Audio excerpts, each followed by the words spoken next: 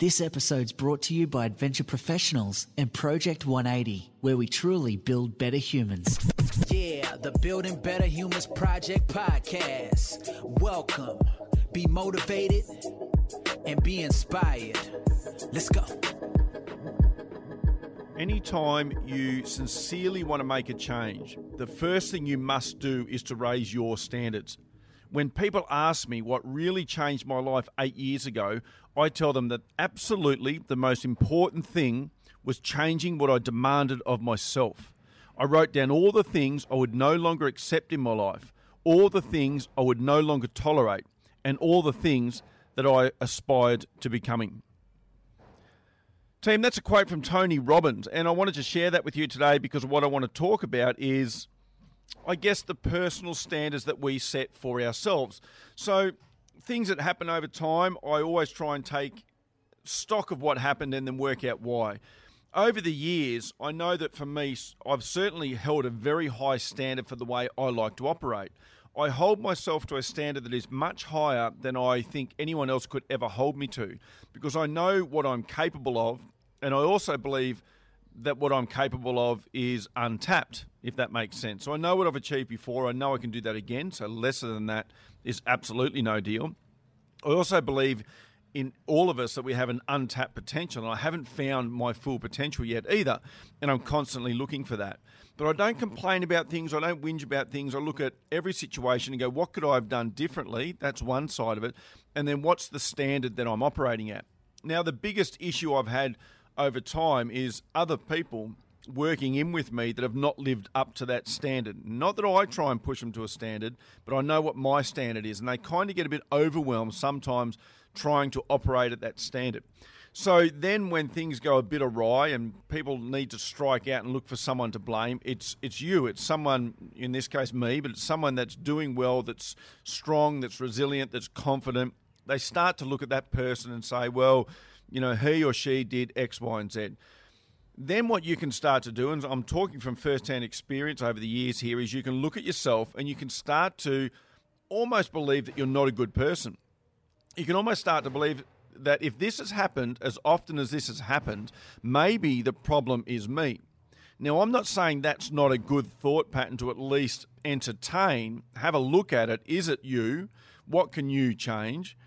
But on the bulk of it, I've tended to find that it's not me. I'm operating at a really high level, the level that I expect of myself, and almost unanimously what's been happening when I seek feedback is that people aren't either willing or able to push themselves to operate at the same level. What I've also found is they can fake it for a certain period of time, but eventually the pressure becomes too much for them. And what you've got to understand is that's okay. I'm totally okay with that. And once I find that out, I'm happy for them to either try and work harder to get to a level that they believe is good enough for them, and that certainly has to at least be the minimum I'm willing to accept, but I'm also okay for them to walk away. Now, they can be a victim. They can decide that, you know, I'm an asshole or that things haven't worked out the way that they thought they would, but I'm not here to carry people. I work really hard. I push myself really hard. I expect a lot of myself, and those around me expect a lot of themselves. And if that's not you, that's okay. I always say to people that if you're someone that feels overwhelmed easily, if you suffer anxiety easily, I'm a really tough person to be around. Not in the sense of me coaching you, or not in the sense of coming on an adventure with me, or not in the sense of being around me not working for me. But if you're going to work for me, I do expect you to at least try and push yourself to another level, because that's what we're about. We're about building better humans. We're about walking our talk. We're about living and breathing this stuff. That means I can't expect clients of mine to push themselves to a higher level if I'm not willing to do the same.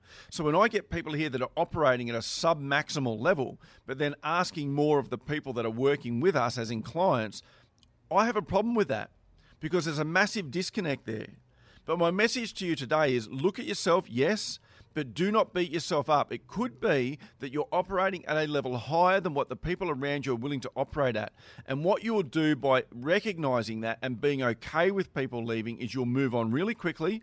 But what you'll also do is you'll attract people that are operating at a similar level. And the ones who can't handle that pace will find excuses to drop off. And you should never, ever try and refute that excuse, or you should never ever try and reel them back in. If they need to go, you let them go, but never ever lower your standard in a hope that you can try and keep other people placated. It is just not the way to go for me. So that's it, team, for me today. I just thought I'd share a quick one with you about standards, and that where you start with everything is raising your standards. That quote I told you at the beginning was from Tony Robbins. Anytime you sincerely want to make a change, the first thing you must do is to raise your standards. Anyone I know that's achieved anything has been willing to raise their standards and been continually willing to do so if they want to continue succeeding. Now, I've just come back, or I'm on my way back from Aussie 10 Peaks. I'm road tripping in the Land Rover, the Parenti, the 110. So I'm actually back on deck tomorrow, Tuesday, but I wanted to share this with you before I went away. So I've recorded this before I've jumped in the Landy and headed down to run Aussie 10 Peaks. Last week I did an episode around working out some stuff that's happened in your past and how to get over it, and I promised to share a worksheet with you. It was, I can't remember which, glenazar.com/athlete or 180.net.au/athlete. I've since been informed that link is broken and not working. Because I'm away, I haven't been able to get in and really check that. But over the next week, let me get back, let me suss it out, and let me find out what's going on so that you can have access to what I think is a really useful tool and a really good worksheet for you. If you can hear noise in the background, it's because I've got some guys in building some walls inside the gym for some soundproofing. So I do apologise for that. But, you've got to make do with what you've got. And right now, all I want you to make do with is raise your bloody standards and don't look for excuses. And I'll chat to you again on Wednesday. Thanks for listening to this episode of the Building Better Humans podcast with your host, Glen Azar. For feedback, to stay up to date, or go back and find an old episode, head over to our new home, 180.net.au. Yeah, the Building Better Humans Project podcast. Let's go. Book now and pay later with Adventure Professionals Interest-Free Adventures. Whatever your adventure, whether you want to climb, trek, dog sled, or any of our amazing adventures, you can book them now and pay later.